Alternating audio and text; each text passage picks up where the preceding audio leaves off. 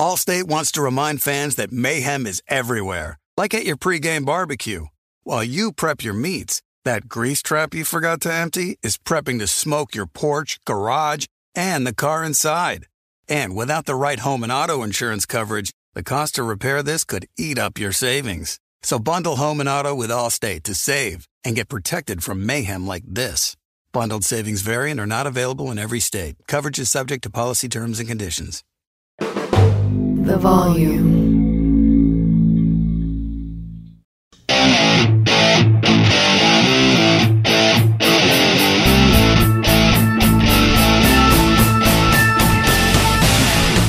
What is going on, everybody? John Middlecoff, 3 and Out Podcast. Here is the plan. Go subscribe wherever you listen to podcasts. Appreciate everyone that has. I went on Colin's podcast, so you can hear a lot of takes on Sean Payton, the Rodgers situation, Pac-12, which is sad but is disintegrating right in front of our eyes. So I'll touch on today is mainly going to be a mailbag podcast, and I will open up with some thoughts on the injuries. Burrow avoided disaster, luckily, and Jalen Ramsey, I would say long-term, not going to miss the season, we think, but is going to be gone for a while. So injuries are happening all over the league. Touch on that.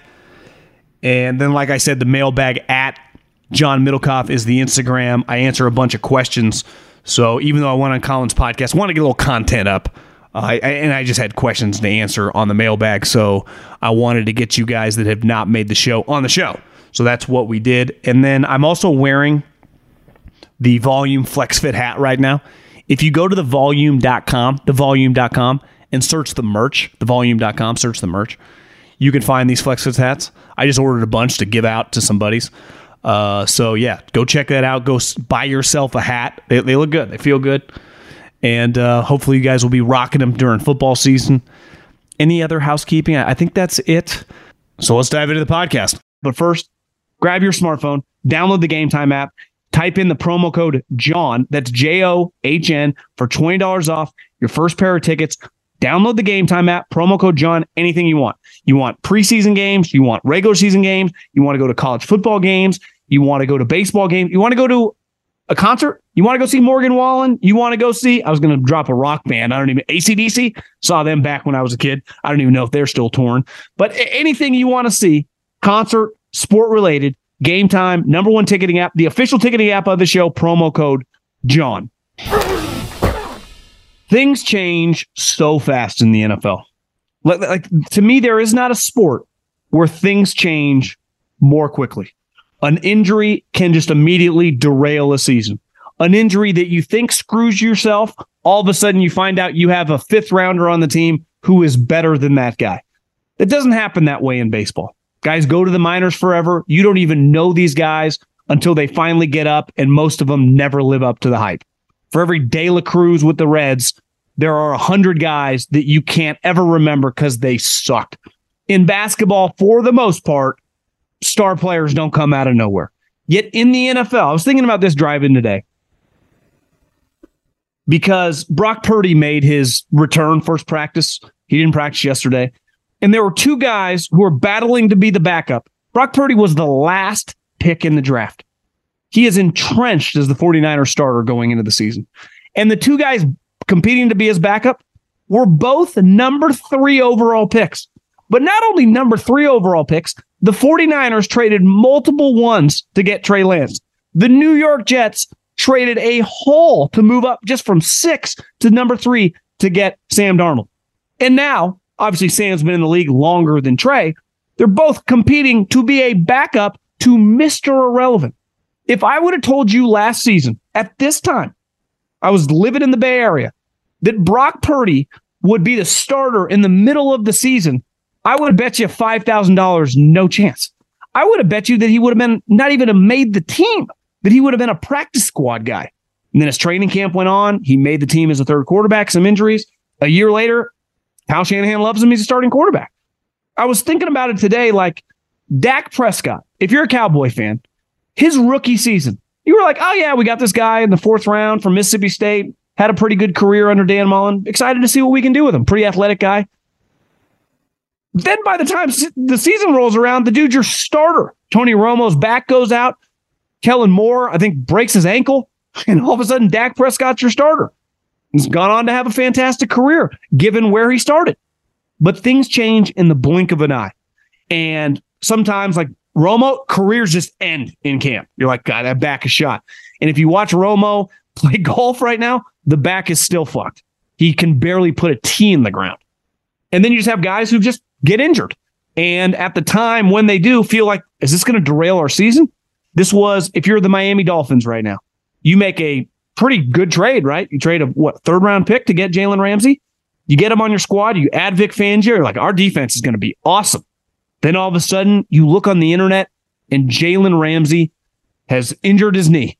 Didn't, according to Schefter, no ACL, not out for the season, but is going to miss significant time. And you know the thing is, and Jalen's been one of the best, defensive players, definitely the best corners over the last 5-6 years, is there's a chance there's a guy you've never heard of right now on your team who's a 5th round pick, who's an undrafted free agent, who's a second-year practice squad guy, who can just fill in and be fine. Because sometimes that happens in the NFL. Happened with Brock Purdy, Mr. Irrelevant, all of a sudden becomes the starting quarterback. I'm not saying it happens all the time. I'm not saying you're just locked to upgrade when you lose a quote-unquote name guy, but it's the NFL. Things change like that. And because of the amount of people on every roster, you just never know what you got until guys start playing. I had never heard, I don't really watch a lot of Rutgers football, of Isaiah Pacheco till last year around training camp when the guys with the Chiefs started talking about him. And then nationally, Veach's boys with Schrager. There's just a lot of Isaiah Pacheco love. Louis Riddick knows all those guys. Then by the end of the season, dude was running down people's throats. That's what happens, right? I mean, just a couple years previously, they had drafted one of the best players on one of the best teams in the history of college football in the first round. You're like, God, Andy with Clyde, they're going to be able to throw screens. He's going to be able to use them. A couple years later, Clyde's kind of irrelevant, and Isaiah Pacheco is just a baller. Just like that. That's how it happens. And injuries suck. I don't miss them at all. That feeling today of clicking on the internet and watching Joe Burrow hit the ground, practice ended. Like you could just tell. You didn't even need to be there. It went silent, rightfully so. Because there are certain players on every team, and obviously Burrow would be the number one guy on that team. If they go down and they can't move for whatever reason, and you don't quite, especially a non-contact injury, everyone's heart drops into their stomach. I don't care at all about the Bengals. I got kind of like, oh shit, did he just rupture his Achilles? And then it was pretty clear, he pulled his calf. The coach said it after. And by the time you realize he had, I guess, added a sleeve to his leg. But for a split second, you went, one of the best players in the league. And let's face it, one of the most important because he's a quarterback. It would derail a team's season, is over before it even starts. Now, there's a level of like, you can figure out how to replace Trey Lance to Brock Purdy. There's no replacing Josh Allen, Patrick Mahomes, Joe Burrow, Herbert, Rodgers. I mean, there are certain guys that just, you're screwed. Season over. And then there are other guys, most positions where it's like, feels devastating losing Jalen. And I'm not saying it's a positive losing the guy. It's not ideal. There's no guarantee we ever see the guy the rest of the season. None. There's just not. But there's a decent chance that maybe a guy you drafted, maybe a guy you had last year on the practice squad just becomes a legitimate starting player, right? And all of a sudden you got Vic Fangio, one of the best defensive coordinators. You scheme him up and you figure out how to play and function and be competitive. And it's just that time of the year because every day when you go to the practice field, you just pray to God that you don't lose a guy. But you do lose guys. Every team does, kind of constantly throughout camp. And you just got to figure out, hopefully you have a replacement or a guy that can figure it out. And it's just not your quarterback. Because if it is your quarterback, for the most part, the Romo, Kellen Moore to Dak Prescott, the Trey Lance to Jimmy Garoppolo to Brock Purdy, those are abnormal situations, right? Joe Burrow goes down. There's probably not a Brock Purdy that's just going to handle and then going to win 11 games. Jalen Ramsey goes down. It's like, okay, we can figure this thing out. Potentially. I'm not, maybe you can't. But it's just fascinating the way the league works. And I've been in these personnel meetings. You're constantly, guys are getting cut. Undrafted free agents, get released from teams as pads come on. Guys, teams, new coaches. One thing that will happen over the next couple weeks is personnel departments and the coaching staffs will figure out players that they thought they could depend on that they no longer think that they can depend on. And then they'll find guys that they didn't know that they could depend on, feel pretty good about those players. And it'll change the strengths and weaknesses and the players on your team that you think you need to upgrade. And then there are always teams every year with new coaching staffs, right? Arizona, Indianapolis, Carolina, that are just willing to trade players on their roster from previous regimes because maybe they're not a scheme fit. Maybe they make too much money. Like maybe you're Arizona and you're trying to bottom out. Like you'll list some offers for Budda Baker, but he's a headliner. What if it's just a random linebacker or like a third wide receiver? It's like, yeah, you want Rondale Moore? We might be willing. You give a second round pick. There are these discussions happening right now because all of a sudden you realize like, God, our wide receivers aren't that good. We need to upgrade this position. Or God, we do not have very good guards. Are there any teams that maybe have depth at that position that we can just trade a mid-round pick for and help us out immediately? So those discussions will really amp up when the pads come on because it's the evaluations beside like your conditioning level don't really change right now in training camp because you're not in pads. I guess there are a couple teams in pads, but the league will be in pads. And really a couple days, maybe a week into pads, you start getting the feel like, oh, yeah, this guy might be up for it or this guy might not. And then like 3 weeks into camp, some guys after a week you thought would be up for it. You're like, kind of wearing down, right? And then into the season, a guy early, got some energy, plays well in September. All of a sudden, the guy's MIA for November. So you're constantly kind of playing that game. But right now, all these teams are thinking about is maximizing, getting their team ready day by day for week one. Like that's the goal. Who is ready to roll? What random players, second-year guys, rookies can help us out heading into week one, right? You have a pretty good idea depending on the team, like the Eagles and the Chiefs and the Niners. Like there aren't that many moving parts, but maybe there'll be a guy or two as camp goes on. Then there are the shitty teams or teams that have just been bad, that the Texans, right? The Colts, the Cardinals, like everything's on the table, right? Beside a small number of players, right? Start over, baby. Press the reset button. So let's enjoy it. Football's back, rocking and rolling. There's no distance too far for the perfect trip. Hi, checking in for... Or the perfect table. Hey, where are you? Coming! And when you get access to Resi Priority Notify with your Amex Platinum card... Hey, this looks amazing. I'm so glad you made it. And travel benefits at fine hotels and resorts booked through Amex Travel, it's worth the trip. That's the powerful backing of American Express. Terms apply. Learn more at americanexpress.com/withAmex. Okay, let's go. Middlecoff mailbag. Very, very easy to get involved. Here's what you do. You fire in my direct messages on Instagram at John Middlecoff, 2 Fs, just my name. DMs wide open, and I will attempt to get to your DM. I get to a bunch of them, but it's difficult. I don't have an assistant. It's impossible anyway, the way I can't sort like you can emails to Warzone in those DMs, and I get a lot of them, and I just react as they come. So if I've missed you, I apologize. I attempt to get to everybody. Let's start with Daniel. My question is related to the franchise tag. I understand that the value of the tag is based on the position of a player and the highest salaries in the league at that position. In a league where the lines between some positions have become blurred, what would be the consequence of having more broadly defined groups? For example, offensive skill group. That would include backs, tight ends, and wide receivers. In this scenario, the Giants would have tagged Barkley, but the value of the tag would have been higher. Don't totally hate that idea. I think that's more than fair. I also think that forces a team, if you were going to include running backs with tight ends and wide receivers, would force your hand if it was worthy of doing that. No different than, I would say, on defense, right? There's a big difference between franchise tagging Micah Parsons or Nick Bosa and franchise tagging a really good safety just because you want them on your squad, right? It would make you think twice. If you could argue just offensive player, defensive player, hell, let's do that, right? If you made it much more broad, it would make the decisions much more difficult. And to me, it would reward the better GMs because that's what being a GM is. You're just putting the pieces to the puzzle together with your roster. And most teams that are good attempt to avoid the franchise tag at all costs because that's good business. because you never.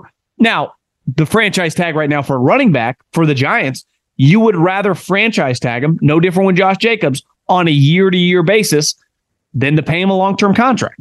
So teams like the franchise tag with certain positions, a star linebacker, a star safety, a star running back, right? And when I say star, I just mean like a legit, Pro Bowl level talent. But it's very, very lucrative with quarterbacks, with offensive tackles, with pass rushers, where I think, given the scenario, and I don't think that's going to happen, it's just one of those, who knows, maybe the next collective bargaining agreement. I think the NFLPA, is that a different sport? No, I think it was the NFLPA. They have a new head, if I'm correct. I think, yeah, I'm pretty sure that happens, but that they don't negotiate for a long time. That would be something that you would for sure talk about in one of these scenarios. The other thing is where it is kind of you get murky water is Micah Parsons is the guy that's not going to get franchised, right? Jerry shows that if you're good, he pays you and extends you well before that scenario for the most part. I mean, it happened once with the pass rusher from Boise, but they typically avoid it, right? Dak, Zeke, Amari, Micah, Will, Diggs. I do think that when you are a guy, remember Jimmy Graham years ago argued he was a wide receiver. And ironically, he was right. Like, he's technically a tight end, but he's a wide receiver.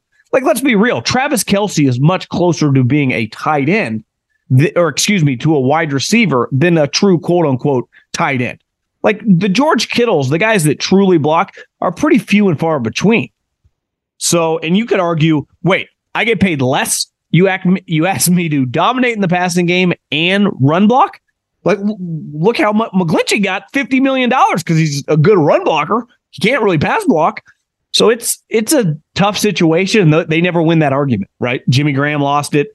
If Micah was ever in that situation, because he'd be like, fuck this. I'm a defensive end pass rusher because they get paid a lot more. Packers fan in the Bay Area. I can envision a worst case scenario where Love throws more picks than touchdowns, but they run the ball well and the defense plays okay and they finish 7-10 and pick around 10th in the draft. Love isn't the franchise and we don't have a high enough pick to get Caleb or Drake May. Where do they go from there? What's the worst position to be in? Like, the worst position to be in sports is somewhere in the middle, right? It's one thing when you have a really good team and Tom Brady gets hurt and you don't make the playoffs. You're like, okay, I get it. Like Joe Burrow, who looks to be fine with the calf injury. If he would have, let's say, had a major injury, you're like, God, what do we do? We're not planning on losing. We don't want to lose. They would have been very aggressive to go get a quarterback, I'm sure, if he would have had a serious injury. But you never want to be in the position where, like the Atlanta Falcons, it's like you're never going to suck enough to win 2 or 3 games, but you're never going to be good enough to win 10 currently. So what are we doing? Where are we at? I think the Raiders are going to find themselves in that position, especially if Jimmy is somehow able to stay on the field. It's like, they won 6-7 games again. Well, what does that get you? You're nowhere near Caleb, but you're nowhere good enough to go, well, hey, we lost in the first round of the playoffs. That's an admirable thing to do. Like, say what you want about Minnesota. I don't necessarily agree, assuming that they're going to get rid of Cousins, because I don't know where they go from there. But at least they're competitive, right? At least if they're healthy over the last 5-6 years since they have had Cousins, they should be in the playoff mix. And if you're a fan, you're like, if things go pretty well, we'll win in 10 to 12 games. That's a good position to be in. Most teams are not the Chiefs, right? The Patriots are dying just to get back to be a playoff team again. So you just never want to be in no man's land. And I think that would be the worst case scenario for the Packers. If he's going to suck in the scenario that you gave, like if he's going to, let's just say 18 picks, 15 touchdowns, which would be a disastrous year, you want to go 4-7 or 4-17. That'd be way too many games. 4-13. So it's like, hey, we're drafted second. That's where you want to be. You'd want no part of being like 20 touchdowns and 18 picks, and we went 7-10, and we draft 11th. It's like, I guess you just ride it out one more year, him. But this is the hard position about being a guy, of making the transition from a really good quarterback. Because the expectations, it's like, how do you replace Nick Saban?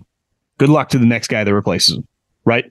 Good luck to Jordan Love. It's really, really difficult. And I know Packer fans, I see you guys on the interweb, we're tired of Rodgers, and I get it. It would have been, if I put my fan hat on and I was a diehard, it would have got exhausting, right?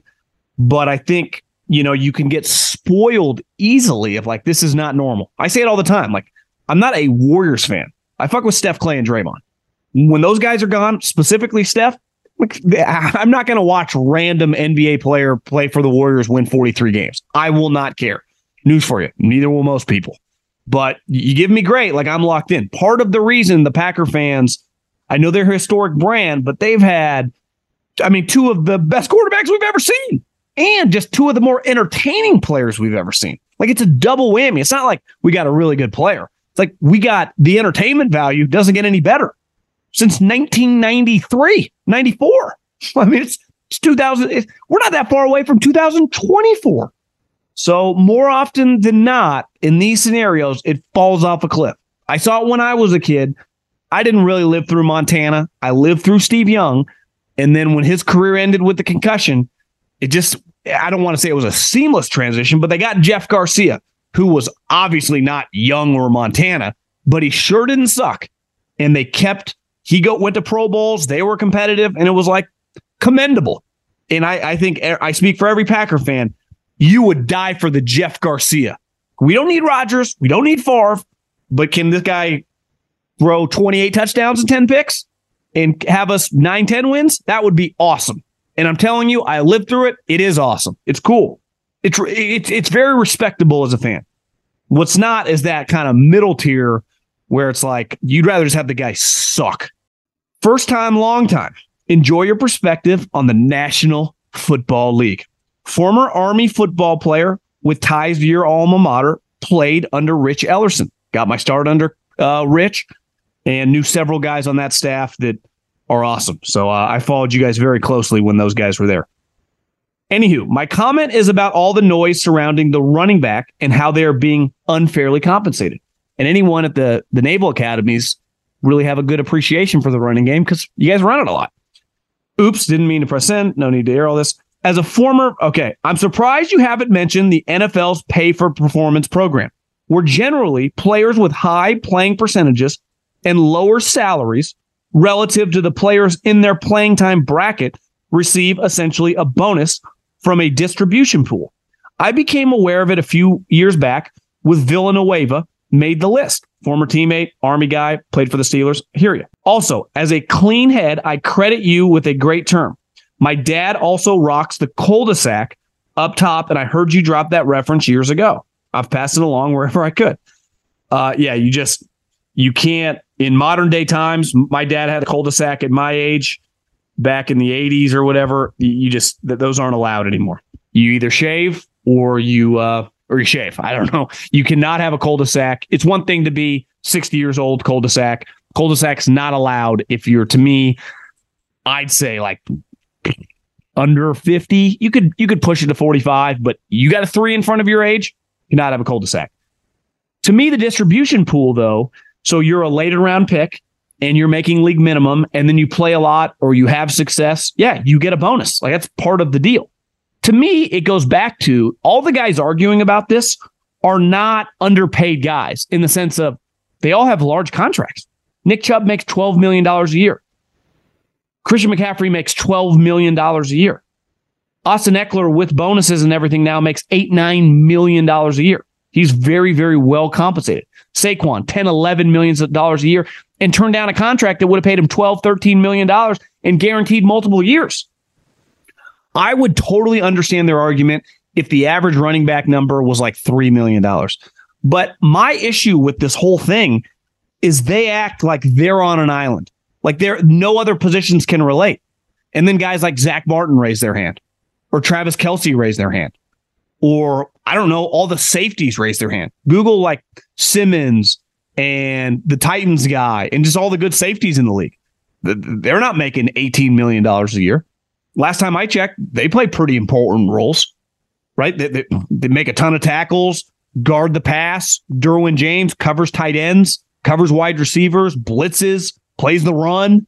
I mean, asking those guys to do a lot. Zach Martin, what do you do for a living? Well, I block, and all these guys making $15 to $25 million, it's on me to shove them the other way. Oh, and then when we decide to call pass plays, this guy named Dak Prescott, who makes, I think, $40 million a year, yeah, it's my job to pass protect.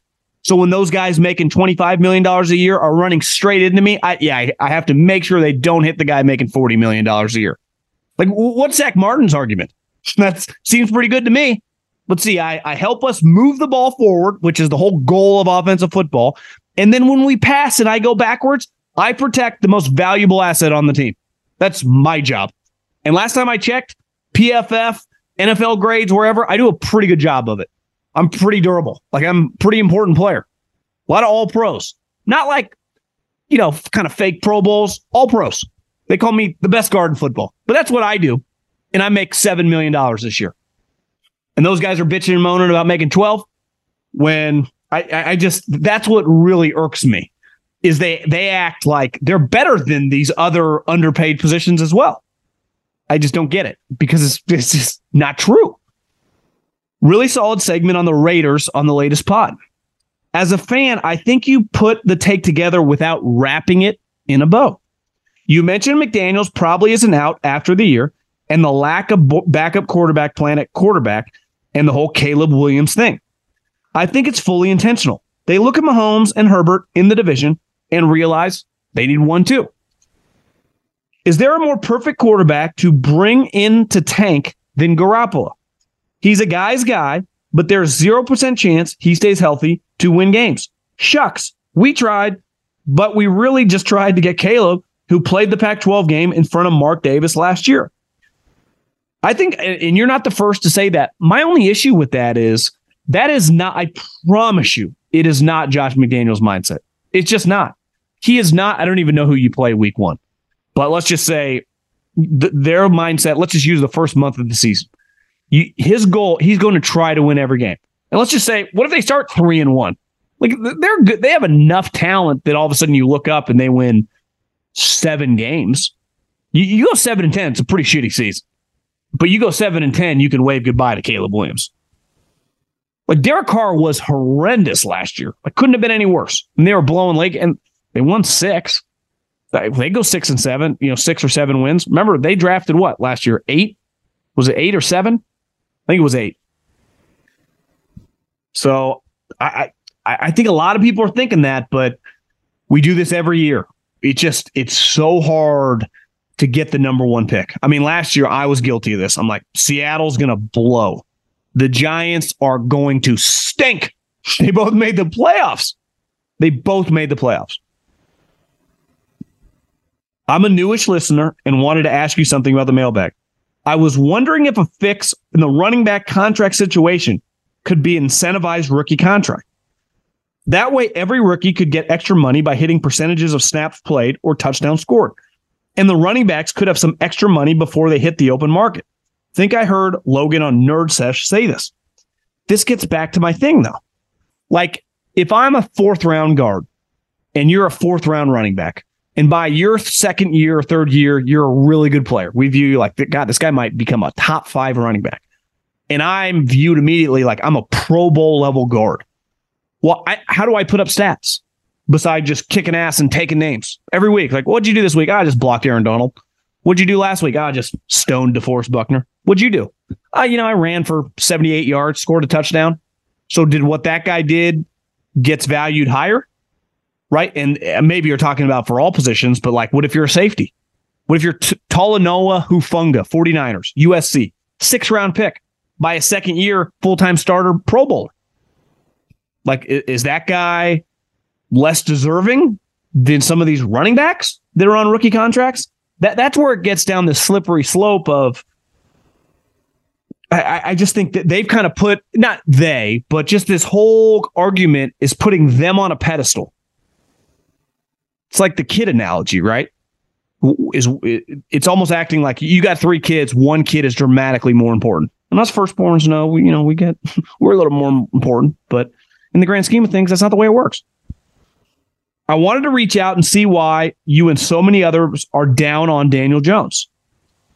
Well, I don't know when you thought I was down on Daniel Jones. I just, 15 million. For 15 touchdowns, I have $42 million, a little rich for my taste. But listen, I totally understand running it back. I probably just would have franchised him. However, when I watch him play, I see so much potential. He's big, fast, has a good arm. He's fairly accurate, and he's got great intangibles. He's been through so much with bad coaches, a revolving door of teammates, and his own injuries that I don't think we've scratched the surface of his ability. I think last year was the floor of his potential and has a stable, competent organization around him. Who knows how good he'll become, but I could see him becoming a poor man's Josh Allen. I don't think he's as gifted as Josh, and I don't think he'll be that good, but I do think he could play at a similar 80% production. Okay, I'm going to pump the brakes there. When you do those comparisons, right, to any great player, I think this guy, I don't think he's going to be Pedro Martinez, but I think he could be a legit pitcher.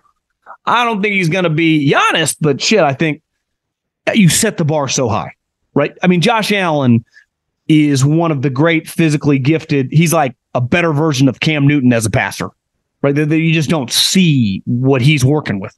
6'5", whatever, 240, I'm guessing, can be that fast with that big of an arm. Still has some inaccuracy issues. That's why I think he's a better version of Cam Newton. Like, to me, Daniel Jones is probably the more physically gifted version of Alex Smith, who proved great intangibles. People love him. But looking back at Alex, up until Washington, his contract was never that crazy. Part of what defines you as a player in the NFL, because it's a cap league, is how much you make. Right? That's the business this whole thing's about. Right? Any business acquiring another business, we judge you, how much did you pay for the business? And then a couple years later, what's it worth for you? Right? Why did Google make a great move acquiring YouTube? Because they acquired it for $1 billion. What could YouTube spin off and sell on its own? 50 billion? 80, 35 billion? I don't know, but a lot more than one. So when I pay Mahomes 45 million, it's like, okay, you have to produce at an even higher level. And then he does. The guy's worth every penny. And that's what the great quarterbacks, Manning, whoever. And it's why we're so critical of kind of that next tier, right? Dak, Cousins. Like, in a vacuum, those guys are good. Those guys are really good relative to the history of the sport and the majority of their contemporaries. But once I start paying you a premium, it's like, I'm sorry, fair or not, because you don't change as a player just because you get a bigger direct deposit, right? You don't get any better at your job just because your boss gives you a raise. I mean, maybe like you produce what you produce. Now, maybe there's pressure on you to produce more, and then it's on you to land more sales, land more deals, do whatever is asked of you in said industry. But like Daniel Jones, once he gets paid that, because I'm with you, he's solid. There's a lot to work with, and he showed a lot of mental fortitude, everything he went through to come out on the end last year. But I can't even begin to get to Josh Allen. One, and two, like, can we just get 25 touchdowns? And you might come back, well, look at who's receivers. And that's fair. Well, now the talent around him's a little bit better. They add Darren Waller. They got Saquon back with his mind right. I'd actually have to pull up your roster to know who else is on offense, but lock up your left tackle. To me, it's on him to produce. Like, part of Josh Allen, and he's benefited. They did a really good job. They got him Stephon Diggs, who immediately came in and kicked ass. They drafted some other talented, skilled positions, and they keep doing that. They just drafted a tight end in the first round that we all view is going to be pretty good. But once you get paid a premium, you got to start producing a premium, or you have to sustain producing the premium, like all the great quarterbacks typically do. Till we see him do that, it was always why Alex always got a lot of criticism. Never quite like, God, it always felt like he didn't produce enough to be like a top 10 quarterback. Once I pay you $40 million, I don't care that, the salary cap. I hear that in the NBA all the time. Well, you can't look at it like this because the salary cap's going up. It's like, I don't give a shit. If you're paying this guy $55 million, whether the salary cap's $180 million, $200 million, regardless, the guy fucking better be elite. Jaylen Brown, $300 million. I'm sorry, terrible contract, because he's never going to be a top 5 player. He just isn't. Now, you can give me the arguments. How do you upgrade? And that's the argument with Daniel Jones. Like, how do you upgrade? I get it. But like, you gotta bring more to the table once you get paid more. You either have to improve or it's just not a good contract. So there is, I think we all agree. I probably sound like I'm being negative here. There is a lot of pressure on him this year. A lot of pressure. There are going to be a lot of fucking eyeballs just nitpicking the guy, which Happened early on in his career, and then it was like, God, Joe Judge, like who's coaching him? Now it's like, okay, real coach, had some success. Let's see what's going to go on. Little suggestion. You say the word behemoth a decent amount, but each time you slightly mispronounce it. You say behemoth, and it's actually pronounced behemoth. Is this my 7th grade English teacher? Appreciate it. I can take hard coaching. There's no distance too far for the perfect trip. Hi, checking in for... Or the perfect table. Hey, where are you? Coming! And when you get access to Resi Priority Notify with your Amex Platinum card... Hey, this looks amazing. I'm so glad you made it. And travel benefits at fine hotels and resorts booked through Amex Travel, it's worth the trip. That's the powerful backing of American Express. Terms apply. Learn more at americanexpress.com/withAmex. Attention all wrestling aficionados. Wrestling with Freddie makes its triumphant return for an electrifying 4th season. This is Freddie Prinze Jr., and I am beyond thrilled to announce that our wrestling extravaganza is back, and joining me once again is the one and only Jeff Dye. Get ready as we highlight the most jaw-dropping matches, dissect the fiercest feuds, and uncover the latest twists and turns in the world of pro wrestling. We're dusting off our legendary side quests and unleashing a barrage of brand new segments that will keep you guys on the edge of your seat like our talks on Unsanctioned Thursdays. Freddie, you know we got to give the people what they want. This season, we have an all-star lineup of special guests who are going to be gracing our podcast, bringing with them their own unique insights, experiences, and all of that in the world of pro wrestling and beyond. Whether you're a seasoned wrestling veteran or a fresh-faced newcomer, we promise an experience like no other. So buckle up, wrestling fans. Listen to Wrestling with Freddie as part of the My Cultura Podcast Network, available on the iHeartRadio app, Apple Podcasts, or wherever you get your podcasts. Don't have an IG, so I'm borrowing my wife's. Get that a lot. I have a lot of respect. Even if clearly whatever you do for a living, you don't need any social media. You just don't have it, just out of boredom. What do you do in your spare time if you're just sitting there? What is your go-to app? Because I would say Instagram 7 days a week. I would say the stock market kind of ticker is one. I'd say Instagram and that one are the ones I wear out. Other than that, besides texting, I don't have like a go-to app.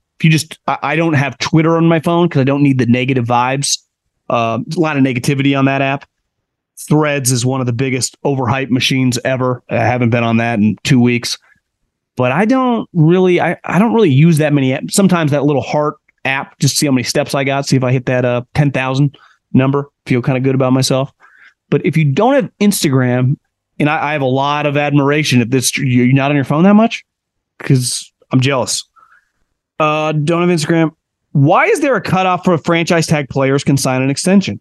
Why wouldn't they be able to do that once the season starts? I've always wondered how anyone can keep an extension except them. Keep up the great work.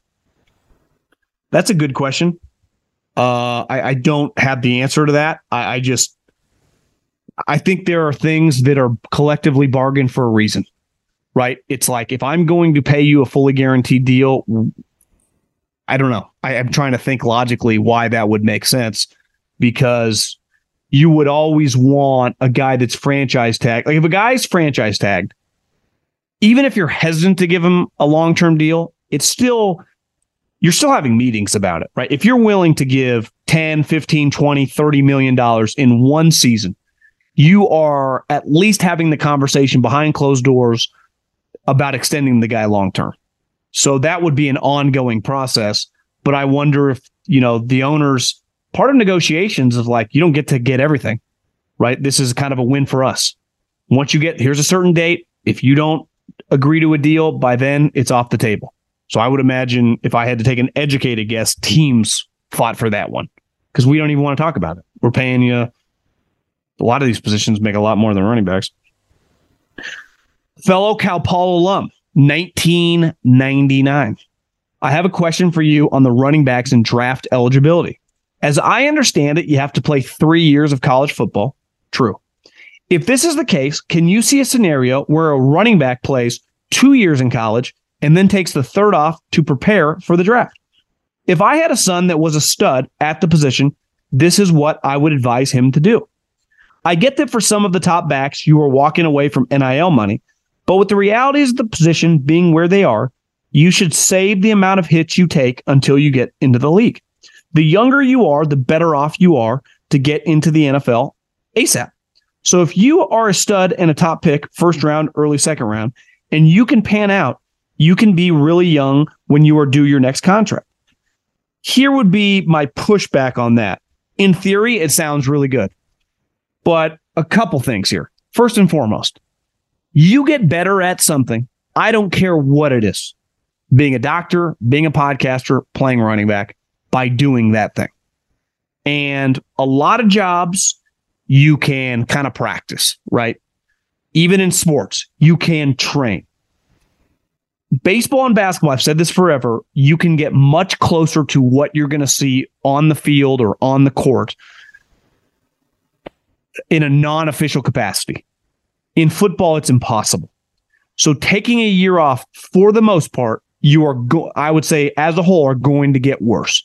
Very, very rare in a scenario that I think a guy is going to improve himself at that position, because and maybe I'm wrong, but the other thing would be is that a lot of guys, think of some of the recent running backs, right? I say Bijan, somewhat of an outlier, elite prospect, probably would have been viewed that way after 2 years ago, but I'd have to ask around if he improved his stock a lot this year, which I think he did. But Gibbs, the guy that went to the Lions, he was a Georgia Tech transfer, right? Josh Jacobs didn't play that much until I think his senior year. So a lot of guys improve their standing by working their way up the depth chart. Now, Saquon was a guy who dominated before his junior year. So there are examples. But for the most part, a lot of running backs improve their stock over time, right? And especially if you're coming out early, which a lot of the top running backs do, sometimes you just you're not the full-time starter, especially if you're at a big-time program as a true freshman. So maybe you mix in, you mix out. Now, by the time you're a sophomore, but then it's only 1 year tape. I don't think it's crazy. I also think running backs in college, you can make a lot of money. As you see, what's the dude at Michigan? Blake Corum. He is a stud. Remember, got hurt at the end of last year. Returned to Michigan. Why? Got broken off. Probably be a third-round pick, fourth-round pick. How much do you think he's making in Michigan? A couple $1 million, give or take. So I hear you. I don't think, and I know we've seen some examples that COVID year, Micah Parsons, Sewell, Justin Jefferson. I would say they tend to be more outliers than Adrian Peterson could have done it. Maybe Saquon could have done it. But for the most part, I don't think many guys could pull it off. Hey, John, listener for a few years, non-sports topic. What's your fast food burger rankings? Culver's, Butterburger, never been. Big Mac, hot take. Wendy's, In-N-Out, little overrated. I would say In-N-Out. I would go to Wendy's for the chicken sandwich. Cheeseburger. Five Guys is pretty good. You know a place I've always wanted to go to is Red Robin. I've never been to a Red Robin. Driven by a million my entire life. Never been one. To me, you're going to Wendy's, you're getting the spicy chicken sandwich. I listen to your podcast while I work my summer job, landscaping. I love your takes. Appreciate you. I'm headed to Belmont University in Nashville, Tennessee, in hopes of becoming a lawyer and then a sports agent. I chose Belmont because of the free tuition, but also because they partner with the Titans and the Nashville Predators organization. How do you think I should begin or go about getting into the industry? I'm also excited to see DeAndre Hopkins for a season with the Titans and plan on attending games. And use the Game Time app. Promo code John. I like it. Secondly, I'm a huge Saints fan and want your opinion. With the Saints having the third easiest schedule in the league and being the worst division, could you see them having a season like the Vikings did last year? I think there's a lot of pressure on Derek Carr. I think there's a lot of pressure on Dennis Allen.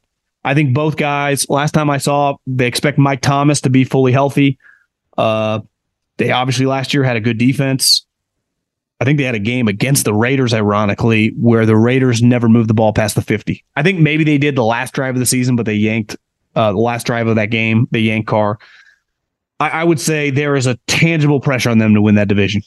It doesn't have to be pretty, but I would say anything less than the Saints winning the South, assuming that Derek stays healthy, is kind of a disaster. They have no business to not. The Bucs are in complete rebuild, reset mode. The Panthers have a rookie quarterback, new coaching staff. I just think the Falcons, who the fuck's their quarterback? It's kind of now. It doesn't have to be a 13-win season, but to me, they should go 10-7. And if you go 10-7 in that division, you're winning it.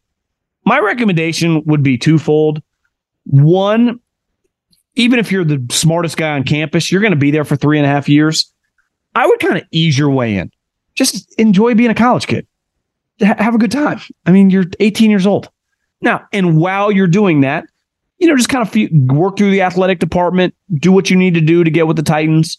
It's an incredible opportunity. It's right there. But you only get this time once in your life, man. Once college ended for me, went to work immediately at the Fresno State and then to the Eagles, and you just work. You just work nonstop, and I'm still working. But you have a small period of time in your life to just have a little fun. And I'm not trying to detour you from being the next Jeff Bezos of football. You can just, or Mark Zuckerberg or Elon or something. You're clearly driven. You have your mindset more dialed in than me. But I would just try to be somewhat at least of a college kid your freshman year. You get that experience one time in your life.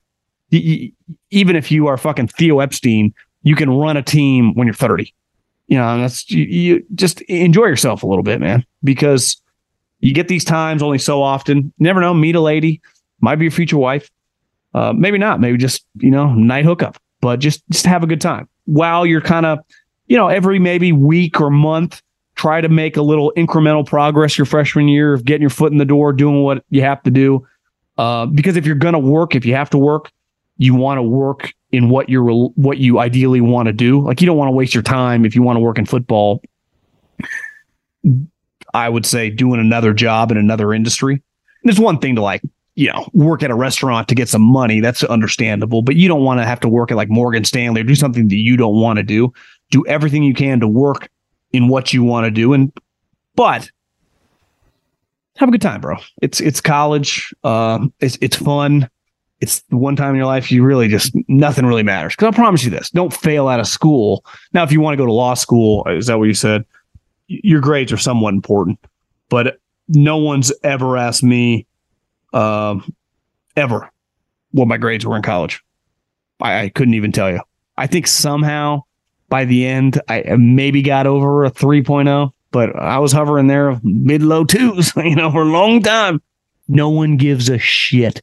It does. Now, certain industries matter. I'm not anyone listening that's a doctor, that's a lawyer, getting into certain grad schools for sure. I'm not trying to get you off on the wrong path of screwing up. But for a lot of us, no one asked Belichick what he got in Econ 101 his sophomore year of college. It does not matter. Adios. Have a good day. Let's enjoy some football. Peace.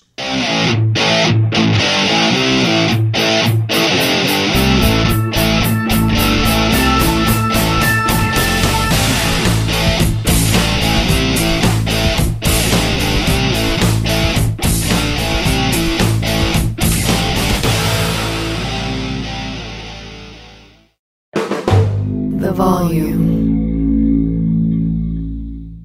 It's Freddie Prinze Jr. and Jeff Dye back in the ring. Wrestling with Freddie makes its triumphant return for an electrifying 4th season.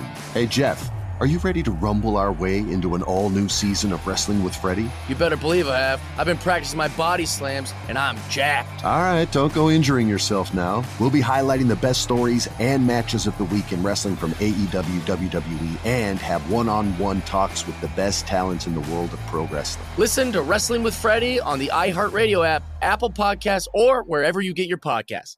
I'm Diosa. And I'm Mala. We are the creators of Locatora Radio, a radiophonic novela, which is a fancy way of saying a podcast. Welcome to Locatora Radio, Season 9. Love at first listen. We're older, we're wiser, and we're podcasting through a new decade of our lives. This season, we're falling in love with podcasting all over again. And getting to the heart of our stories. We're going places we've never gone before, and we're bringing you along with us. With new segments, correspondence, and a brand new sound.